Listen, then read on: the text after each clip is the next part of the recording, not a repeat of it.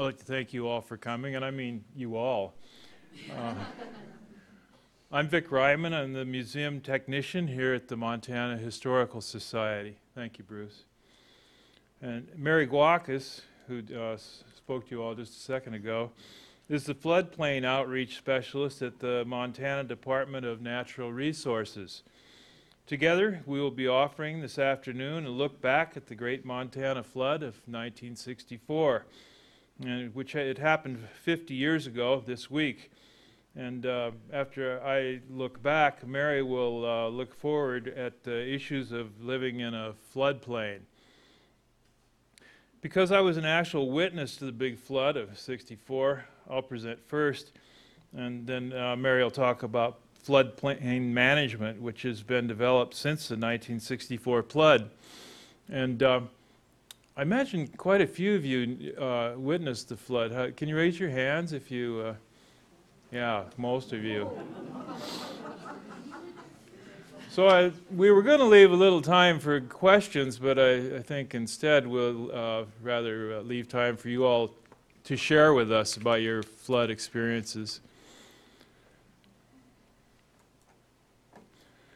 In the fall of 1957, my family purchased a 2.5-acre riverfront property directly across the Sun River from the western part of Great Falls. And our land was situated on the outside of a bend of the river at a place where it cut into the lowest slope of Gore Hill. And that's the hill on which Great Falls International Airport is sited. Our 50-year-old four-square house sat less than 150 feet from the bank of the Sun River. Our large front lawn sloped down almost to the river itself. And because of the slope of the hill, our house was elevated some 15 feet above the usual surface level of the river, which was normally a placid and very muddy stream. It had gentle gradient and a slow current. Before and after the 1964 flood, it was common for us to launch a canoe on the Sun River, paddle easily upstream, and then drift down with the slow current back to our property. Now, when my parents bought the place on Sun River, they were aware that there had been a small flood only 4 years before, in 1953. And my parents understood that during the 1953 flood, the water had risen to cover an area of our property well below the house site. In a field to the south of our irrigated lawn, the ground was faulted and it had slipped, creating 6-foot-tall sandbanks. We understood that this faulting was somehow the result of the 1953 flood, although we didn't understand the exact mechanism that caused the faulting. Unfortunately, after the 1964 flood, we would find out all about the causes of the faulting. Well, my family settled on the banks of the Sun River a century and a half after Meriwether Lewis had first seen the stream. In his journal entry for June 14, 1805, he described the river, which he called the Medicine River. Lewis was exploring solo ahead of the main party of the Corps of Discovery. And just before he arrived at the Medicine River, he had narrowly escaped being attacked by a large grizzly bear. And this is a descendant of that bear. Having forgotten to reload his rifle after killing a buffalo. In what is now a well-known incident in the Lewis and Clark journals, Lewis was closely pursued by the bear. He retreated waist-deep into the Missouri River and pointed his trusty espontoon, a kind of a short spear, at the bear as it hesitated on the bank of the river. And to what must have been Lewis's immense surprise and great relief, the bear wheeled around and ran. Lewis first reached the Sun at a point across the river and about a mile down from the place where our house would be built a century later. And this is how Meriwether Lewis described the Sun River when he first saw it. My gun reloaded, I felt confidence once more in my strength and determined never again to suffer my piece to be longer empty than the time she necessarily required to charge her. I passed through the plain nearly in the direction which the bear had run to Medicine River, found it a handsome stream about 200 yards wide with a gentle current, apparently deep, its waters clear, and banks which were formed principally of dark brown and blue clay, which were about the height of those of the Missouri, of from 3 to 5 feet. And then he says, yet they had not the appearance of ever having been overflown, circumstances which I did not expect so immediately in the neighborhood of the mountains, from whence I should have supposed that sudden and immense torrents would issue at certain seasons of the year, but the reverse is absolutely the case. I am therefore compelled to believe that the snowy mountains yield their waters slowly, being partially affected every day by the influence of the sun only, and never suddenly melted down by hasty showers of rain.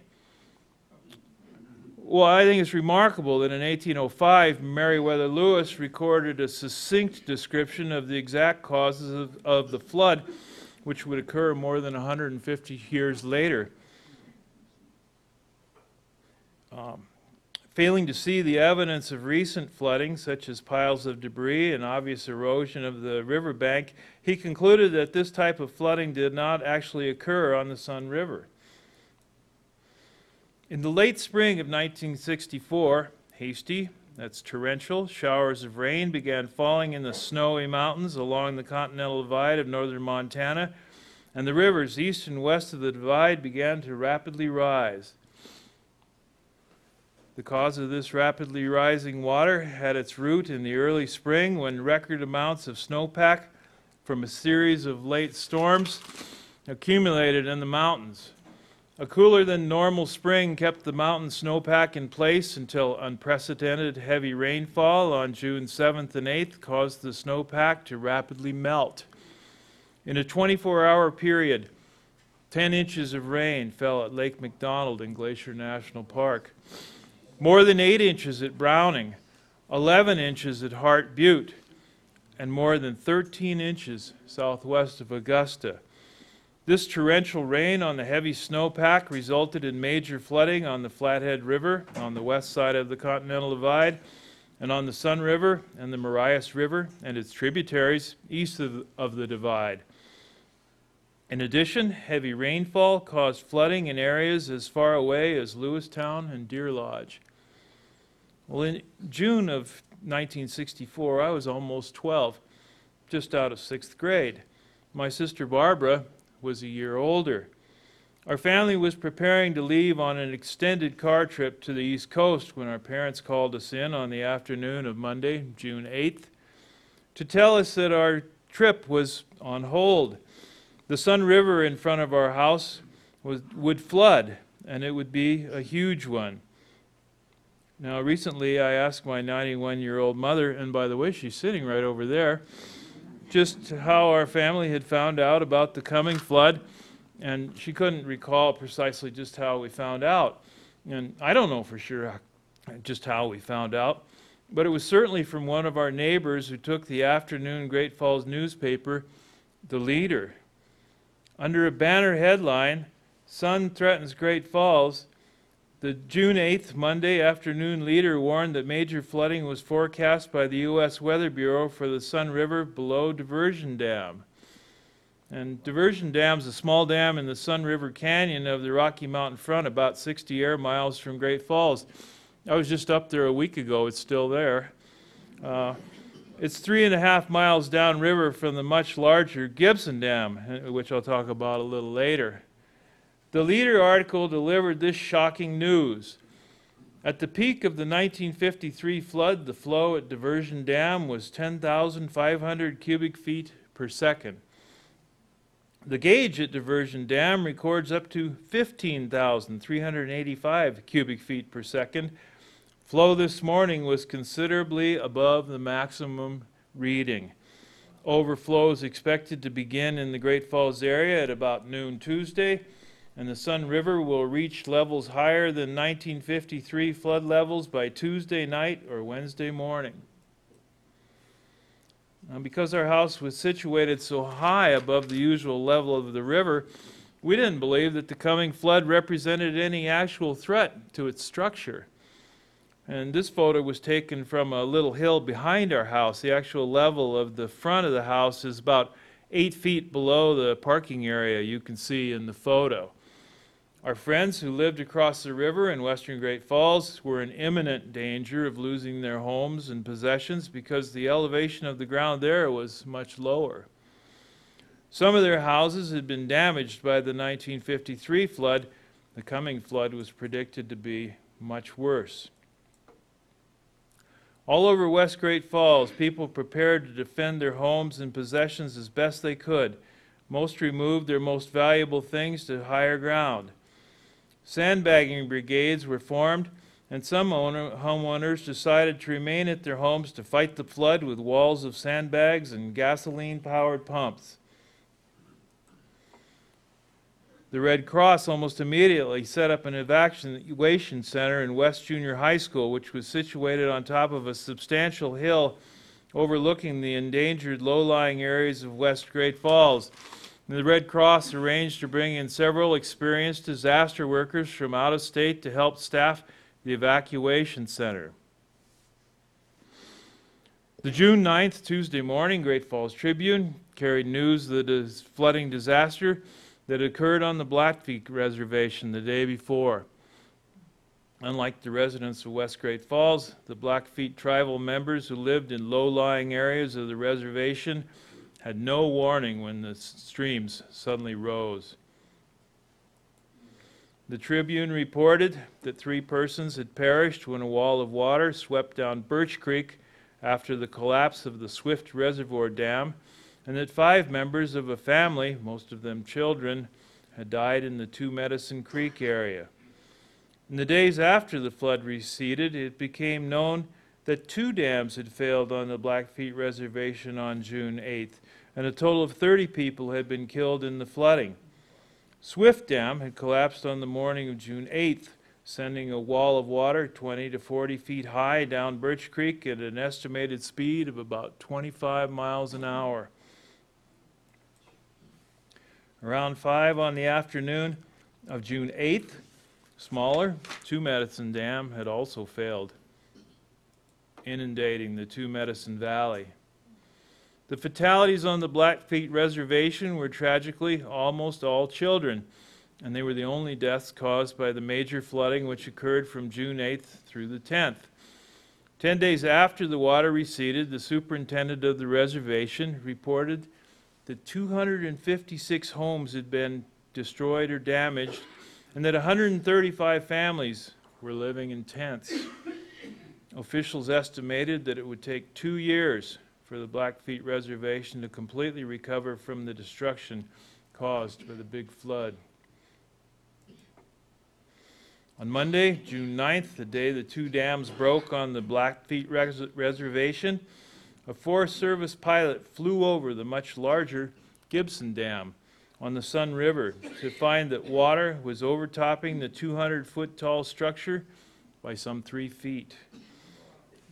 As the situation at Gibson Dam became known in Great Falls and the other smaller towns along the Sun River, there was much apprehension about the sort of destructive wave that would be released down the river if Gibson Dam were to fail. The Tuesday, June 9th, Tribune reported flooding in Augusta, Choteau, Depouillier, Glacier Park, and Kalispell. Under the Trib headline, "State's Worst Disaster," an article cited unidentified National Guardsmen directing search and rescue operation as calling the flood Montana's worst natural disaster. In the 50 years since, it has been repeatedly stated that the big flood of 1964 was Montana's worst natural disaster, and in terms of the loss of human life and property damage, it no doubt was. On June 9th, Governor Tim Babcock flew back to Montana from a governor's meeting he was attending in Cleveland and quickly met with top state and federal officials to coordinate their responses to the flood. And this photo shows Governor Babcock on the left with officials who have pledged their full help and the full help of their agencies to deal with the Montana flood emergency. Also on June 9th, President Lyndon Johnson declared 8 northern Montana counties to be disaster areas. which cleared the way for substantial federal aid to be sent to the flood-damaged areas. Well, during the morning of the 9th, I don't think Barb and I really believed the Sun River was going to flood as was forecast. We walked down to visit our friends, Dennis and Mike Pete, who lived close to the river on the same side as we did. Dennis and Mike's folks thought they were high enough above the river to be safe, and we kids walked across the road to watch a crew trying to protect the Beacon Bar, our neighborhood landmark, by piling up dirt to hold plastic sheeting against its back foundation wall. And I guess some of you have been to the Beacon. Barb and I then walked back home to wait for the high water that was promised. Upstream, the crest of the flood was rapidly approaching. By mid-afternoon of the 9th, my sister and I could clearly observe the rise of the Sun River as it began to spill out of its banks on the other side and creep up the hill on our side. Because the higher ground on our side of the river prevented the water from spreading out as it rose, we could watch the river rise inch by inch. It was weary. It wasn't only weary, it was eerie to casually stand on the very edge of the advancing great inundation. We were amazed at one point to discover on the edge of the rising water several substantial weeds that were completely coated with ants to the diameter of a pencil. The ants seeking higher safety as the water rose into their anthill. At about that time, a neighbor watching the flood from the top of a nearby bluff yelled at us to get away from the water's edge for our safety. We moved to another place behind a large caragana hedge, which was out of his sight, and continued to closely monitor the rising water, encroaching onto what had always before been dry ground. At the same time as Barb and I were fascinated by the rising water, the crest of the flood began to arrive at small towns upriver from Great Falls. Low-lying areas of Augusta, Sims, Fort Shaw, Sun River, Vaughan, and Manchester were covered with water. Some people who had lingered in the path of the flood were trapped by the invading water and had to take refuge in trees and on top of buildings. This is a photo of Roger Fatts being rescued near Vaughan by a National Guard helicopter. He had become trapped by the quickly rising water while he was trying to save some cattle from the flood.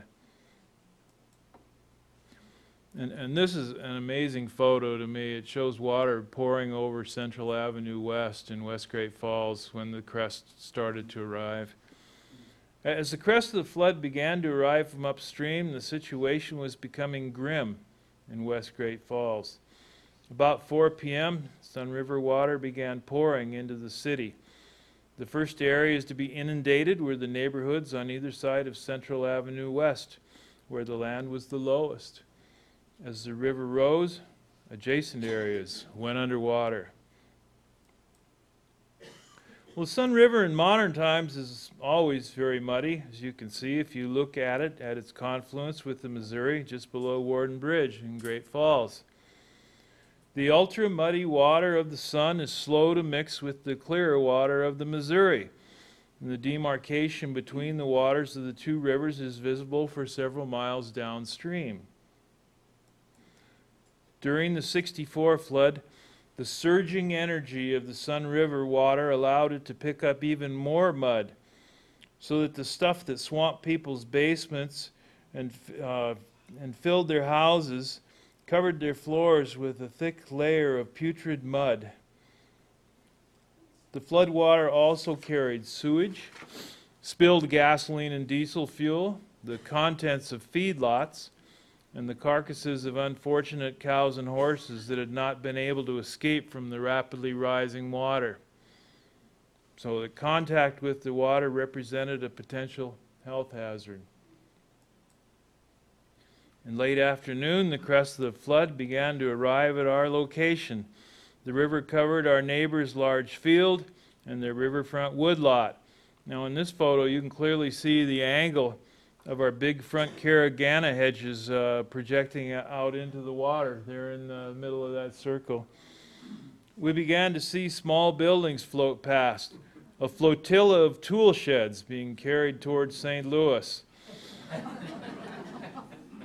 There was an occasional dead large animal, and once we saw a gopher, a ground squirrel, pitiably running back and forth on his plank raft as he was rapidly swept down the river. There were also all sizes of driftwood, from small branches to very large logs.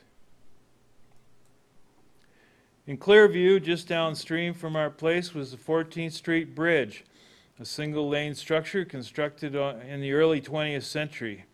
As the river rose, the waterborne objects, large and small, smashed into the side of the bridge and then ducked under. Because it carried water and sewer lines and other utilities, the authorities were very fearful of the consequences should the bridge fail. And later that night, the water actually flowed over the deck of the bridge. But the 14th Street Bridge would survive the flood in sound condition, only to ultimately be dismantled in the 1980s when a levee was finally being constructed.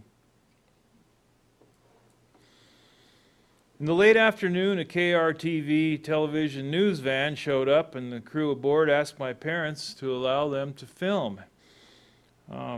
Since it was the only place still accessible where they could see the normal course of the river, and my folks easily granted them permission to film.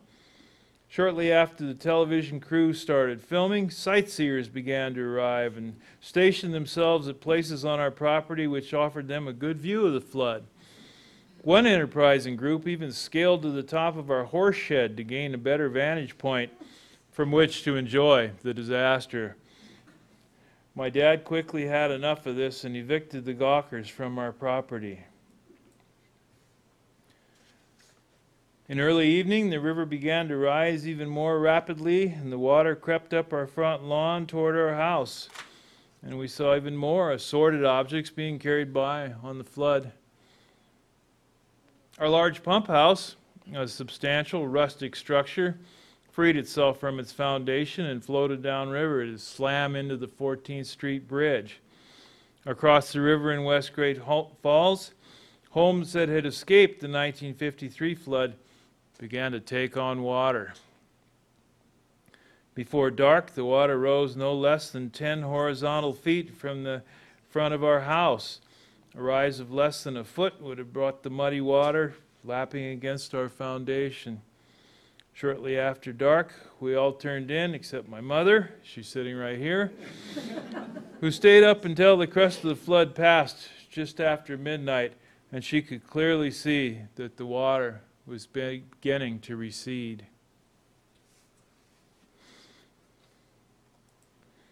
The top headline of the Wednesday, June 10th, Great Falls Tribune screamed in red, "Rampaging Sun River hammers Southwest Great Falls homes." The article beneath it reported, water rose 2 feet an hour, 2 feet an hour, as the flood crest moved rapidly toward the confluence with the Missouri River in the west part of the city. Property damage and livestock losses mounted by the minute, and were running into the millions in the Sun River area alone. Weather Bureau officials predicted the crest would be 5 feet higher than the 1953 flood. Water was 10 feet deep at points on Central Avenue West at 9 p.m. and still rising. Morning light that Wednesday revealed that more than a square mile of residential districts of West Great Falls was underwater. In low-lying areas, the filthy water reached almost to the ceilings of the flooded houses. But luckily, Gibson Dam had not collapsed, or the flooding would have been much worse. On our side of the Sun water, let me try that one again. On our side of the Sun, water from the Missouri River had been backed up and forced ashore when the crest of the Sun River flood arrived at the confluence, so that parts of the country club, including the golf course, experienced relatively minor flooding. Now you would expect that such major flooding would result in a general exodus from the area that had been flooded once the water went down. Surprisingly, that is not what happened in West Great Falls after the big flood. On Thursday, June 12th, the Great Falls Tribune published a map on its front page of an Army Corps of Engineers flood control project that had been presented to the city of Great Falls in 1960 and subsequently rejected by the city. And this is a doctored photograph that the Corps put out to show where their proposed levees would go. The Corps of Engineers flood control plan called for the construction of 8 miles of levees, mostly along the north bank of the Sun River. We lived on the south bank. And the proposed levee project had been devised by the Corps in response to the 1953 flood. The levees were eventually constructed in the early 1980s, almost 20 years after the 1964 flooding event. Before the levees were actually built, there was another smaller flood on the Sun River in 1975. In the 30-some years since the levees were completed, there has been one relatively small flood on the Sun River in 2011. The levees easily contained the 2011 flood. In the end, no levees were constructed on the south side, our side of the Sun River. So with the prospect of protective levees in their minds, the people of West Great Falls shoveled the mud off their floors, tore out their carpets, drywall, and wiring, and began to rehabilitate their homes. Today, if you drive around the area, which was underwater in 1964, it's hard to believe that the Sun River flooded so far 50 years ago. My family's house had been high and dry during the flood. We thought we dodged the bullet. Within a year, the ground began to move. Faults appeared in the ground in the form of sandbanks like those we'd noticed when we moved in 1957. And cracks opened in the ground that I could completely hide in, and I really enjoyed doing that too. The front wall of our house pulled away from the rest of the structure by several inches. Our neighbor's house had to be torn down because a fault appeared right under it. A geotechnical engineer told my parents that the big flood had washed away what he called the toe of the river, and the angle of repose of the ground all the way to the top of Gore Hill was destabilized, and the hillside was on the move toward the river. Following the advice of the engineer, my parents had a huge hole dug between our house and the river and arranged to have it filled with heavy stone rubble. The engineer explained that this huge weight would prevent the ground our house was on from moving any farther toward the river. The rubble came from an old brownstone that was being demolished downtown. One single stone was so massive that its weight broke the frame of the first truck that it was loaded onto. We cabled together the foundation to stop the front of the house from leaving home. I learned to run a jackhammer at age 15 since my dad was away during much of the project. After these measures, the ground in front of our house stopped moving and the structure was saved. My father told me later that he didn't enjoy a good night's sleep until he sold that place on Sun River more than 10 years later. So, what were the costs of the Great Flood of 1964? 30 people died on the Blackfeet Reservation in the horrific inundations of June 8th. Over the entire area of the flood, 350 people required medical treatment for flood-related injuries. 8,500 people were evacuated. The flood destroyed all types of property, public and private. Dams collapsed. Houses and their contents were completely destroyed or severely damaged. Livestock in low-lying areas was swept away and drowned. Bridges were washed out or made useless when their approaches eroded away. Sections of roads and highways collapsed, and in some cases, long sections of railroad tracks were left dangling in the air when their roadbeds were washed away. Once pristine stream beds were ripped apart to become jumbled piles of boulders and gravel, and valuable timber was uprooted and carried away.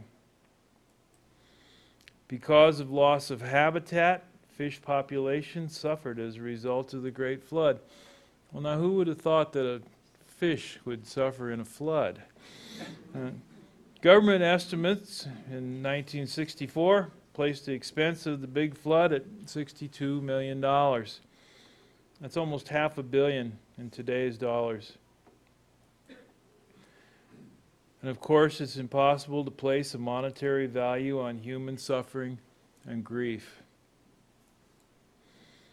From the perspective of 50 years, it's difficult to draw conclusions about the horrendous events of 1964. It's easy for us to conclude that people shouldn't build in floodplains. That's where the best building sites are. People continue to live in floodplains even though they have some awareness of the risks. And from time to time, when rivers rise, they deal with the consequences. Perhaps most important of all, recalling the 1964 flood reminds us that nature is capricious and that humans can summon great courage and resourcefulness when faced with an unanticipated and life-changing act of nature. Thank you.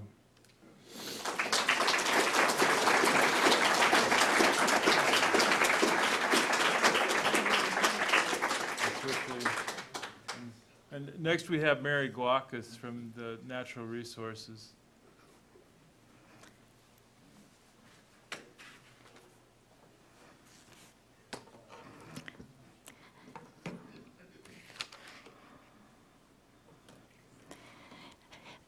First off, I want to say thanks to Vic, who gave a very valuable personal account of what happened as he saw it along the rising water of the Sun River. I'm going to get my PowerPoint up here, and I'll mention that we're going to allow time at the end of my presentation to welcome some brief comments from those of you who experienced or have some sort of memory you'd like to share with the group regarding the 1964 flood. I was amazed at the number of hands that rose when Vic asked who has a memory of the 1964 flood.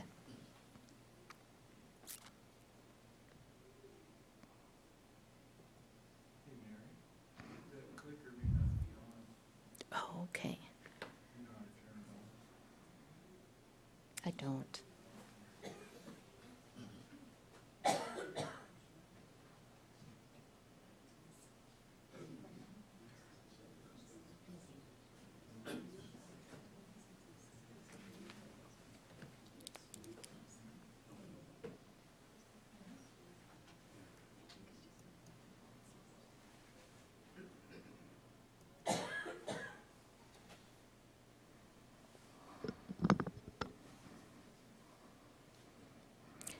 One of the things by hearing about the sharing of the toll of the flood reminds us of the value in taking safeguards against future flooding.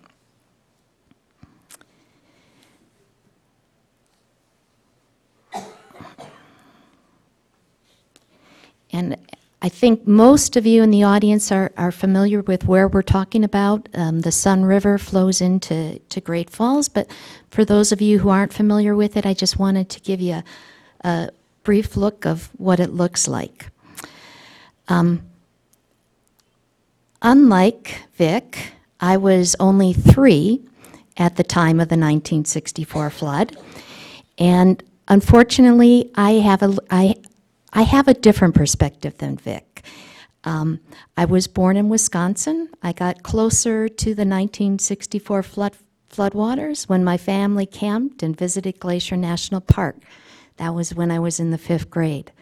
I love the outdoors and the mountains and hope to live in Montana someday. I went to college and studied forestry and resource management, and went on to do forestry and park kind of jobs, including seasonal work in Glacier National Park.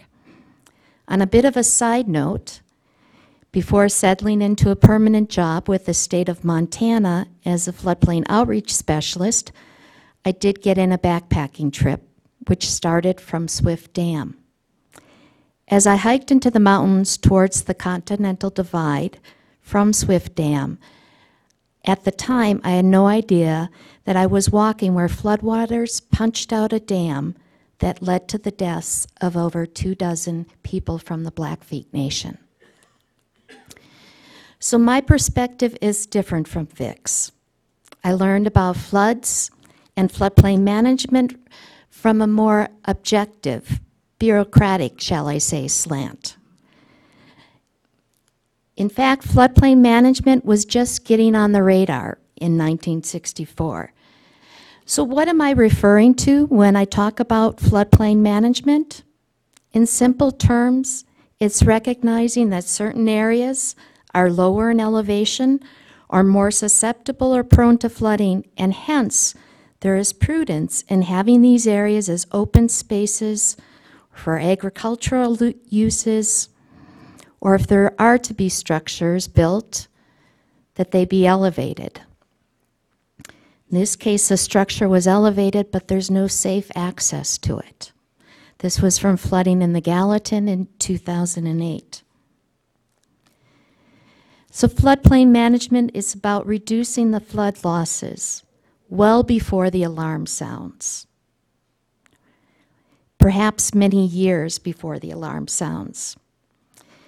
Before floodplain management, the more common way the country approached floods was to use structural measures to control the floods, to build dams, as we've seen pictures of, and levees. And this was tasked to the U.S. Army Corps of Engineers by flood control acts. The first one that I know of was in 1917. So our country's been dealing with flooding problems for a long time. Subsequent acts were 1928, 1936, and 1958. There's a reason why I paused for that one. And the U.S. Army Corps of Engineers established a floodplain management service in 1960. Again, the word floodplain management creeped into a Senate committee in Washington, D.C., and among their recommendations is that the federal government delineate flood-based hazard areas and encourage enactment of land use regulations for floodplains. We're talking of the time here after the Rymans bought their house, but before they sat watching the water rise.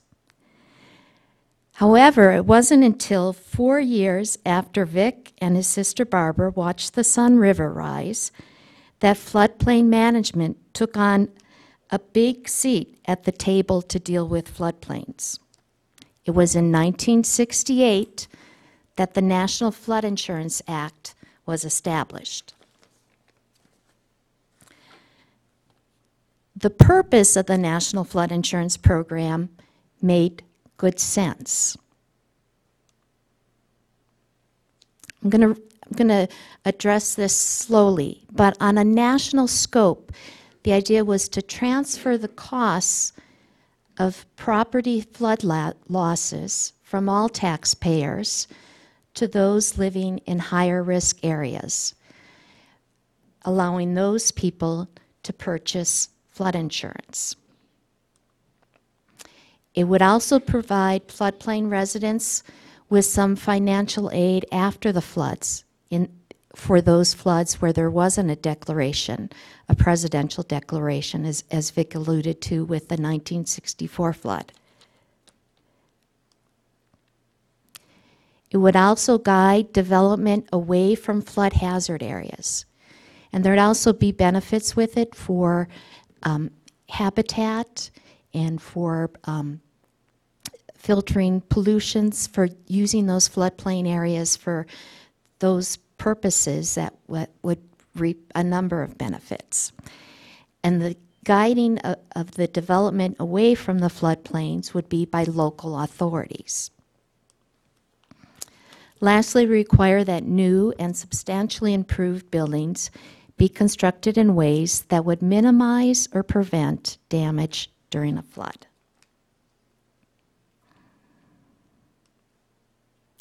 So, things moved forward with the National Flood Insurance Program years after the 1964 flood.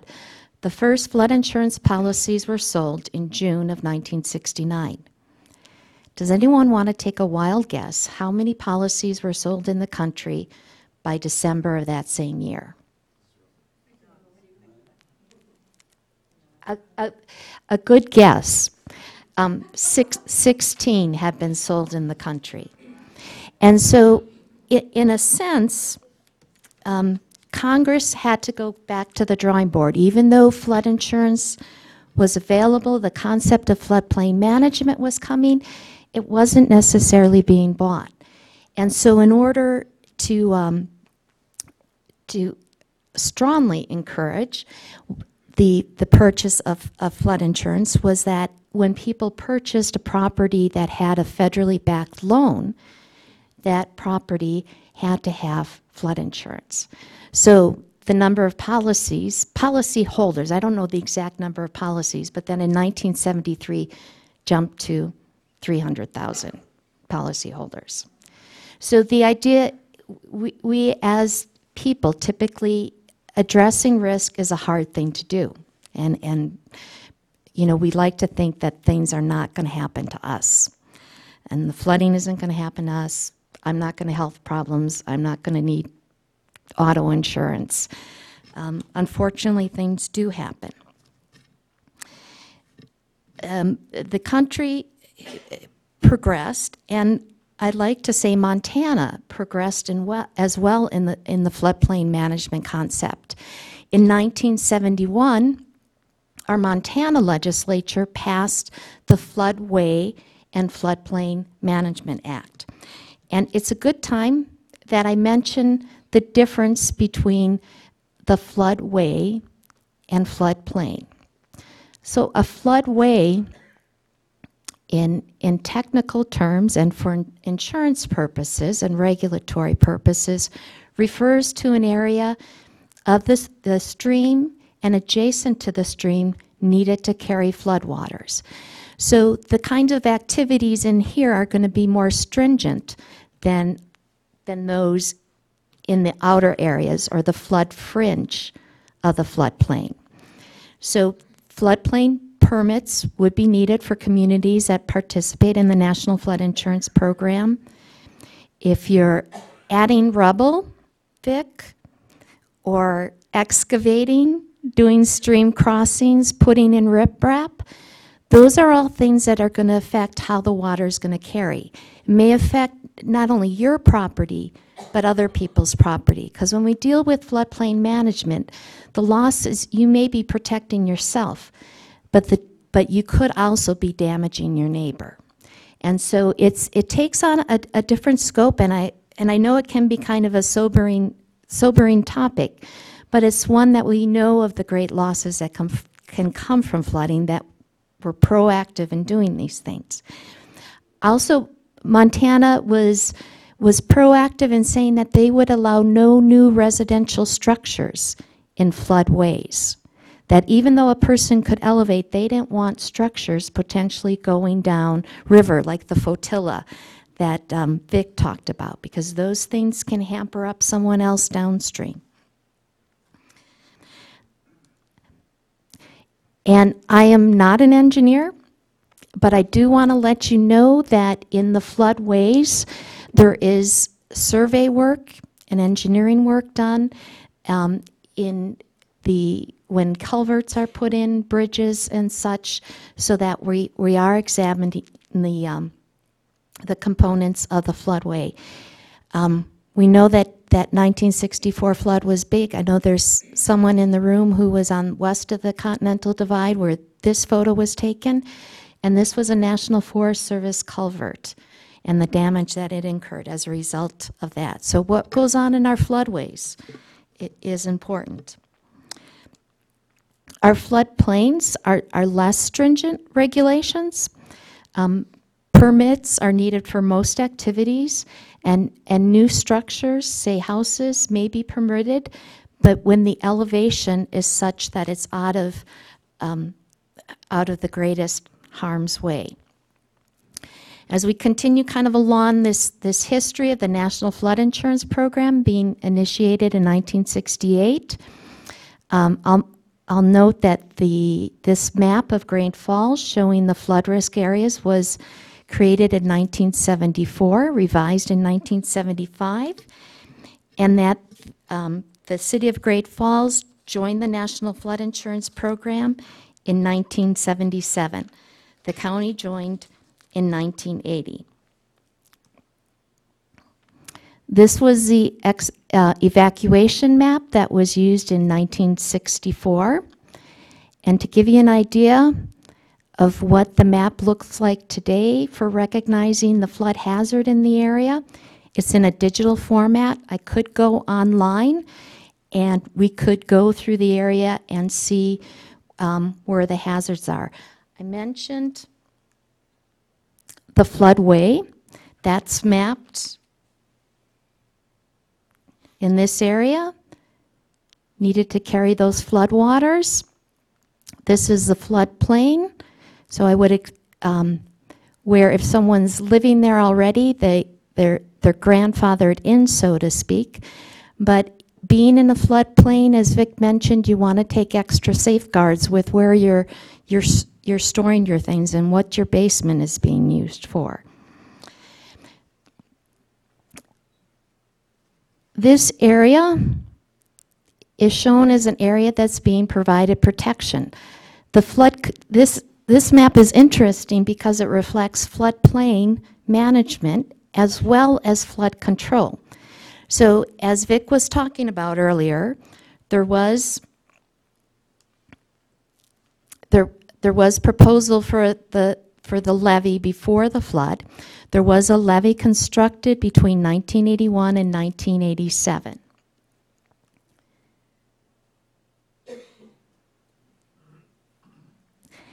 And this photo was taken in the flooding of 2011, and you can see how the homes,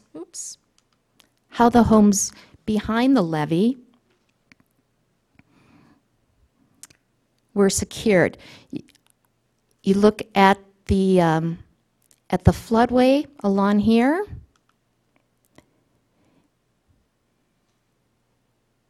And you see the same lineup on our map. This is the storage lake that you can see outside of the levee.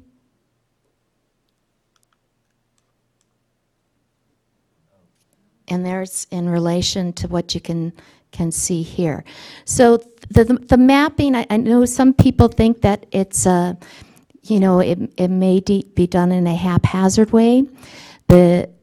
Again, I'll mention that I'm not a surveyor or engineer, but there is science that went into this map that's now in Great Falls, and this map was developed in 2013. It became effective in 2013. I'll show another photo, an aerial perspective of the flooding along the Sun River, and you can see it in relation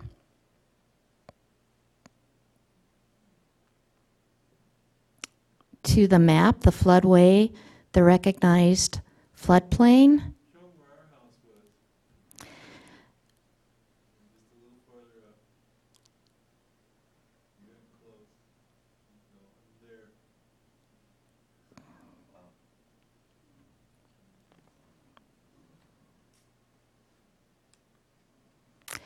Some of you from Lewis and Clark County might be wondering, well, what about our county? What about here in the Helena area? And so I wanted to show you that the flood hazard map has also been created in our county. This is from 2012. Some of you might recognize the old federal building, and you might not have been aware that there's flood hazard up that area from that. So actually, within the city of Helena, we have fewer flood hazard, far fewer flood hazards along the Sun River, but that they are being identified. Like here you can see the cross sections of that flood hazard area, marking off the elevation that's referred to as a base flood elevation for the flood risk.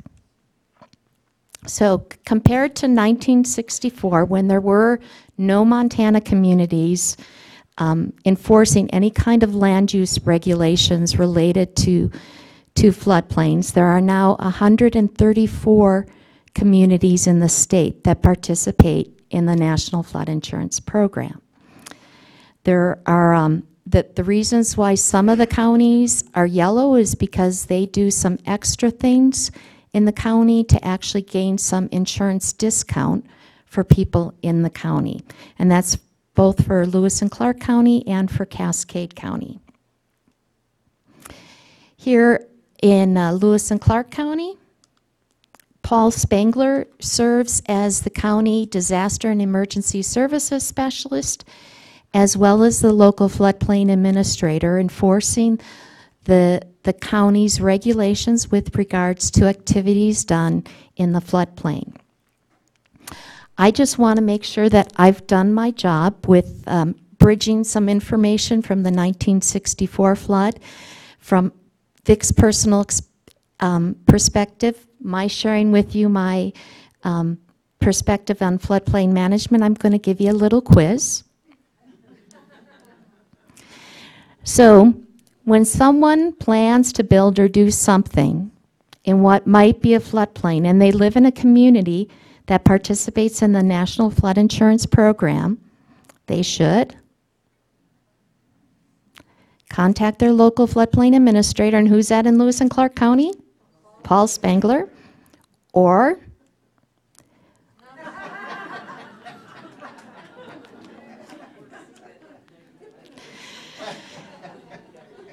so thank you very much for attending our presentations. We do have, I know there are people in the audience who have some memories that they would like to share. So if you need to leave right now, feel free to do so, and the rest of us will wait and welcome the opportunities of people who have other firsthand experience of that 1964 flood. Go ahead.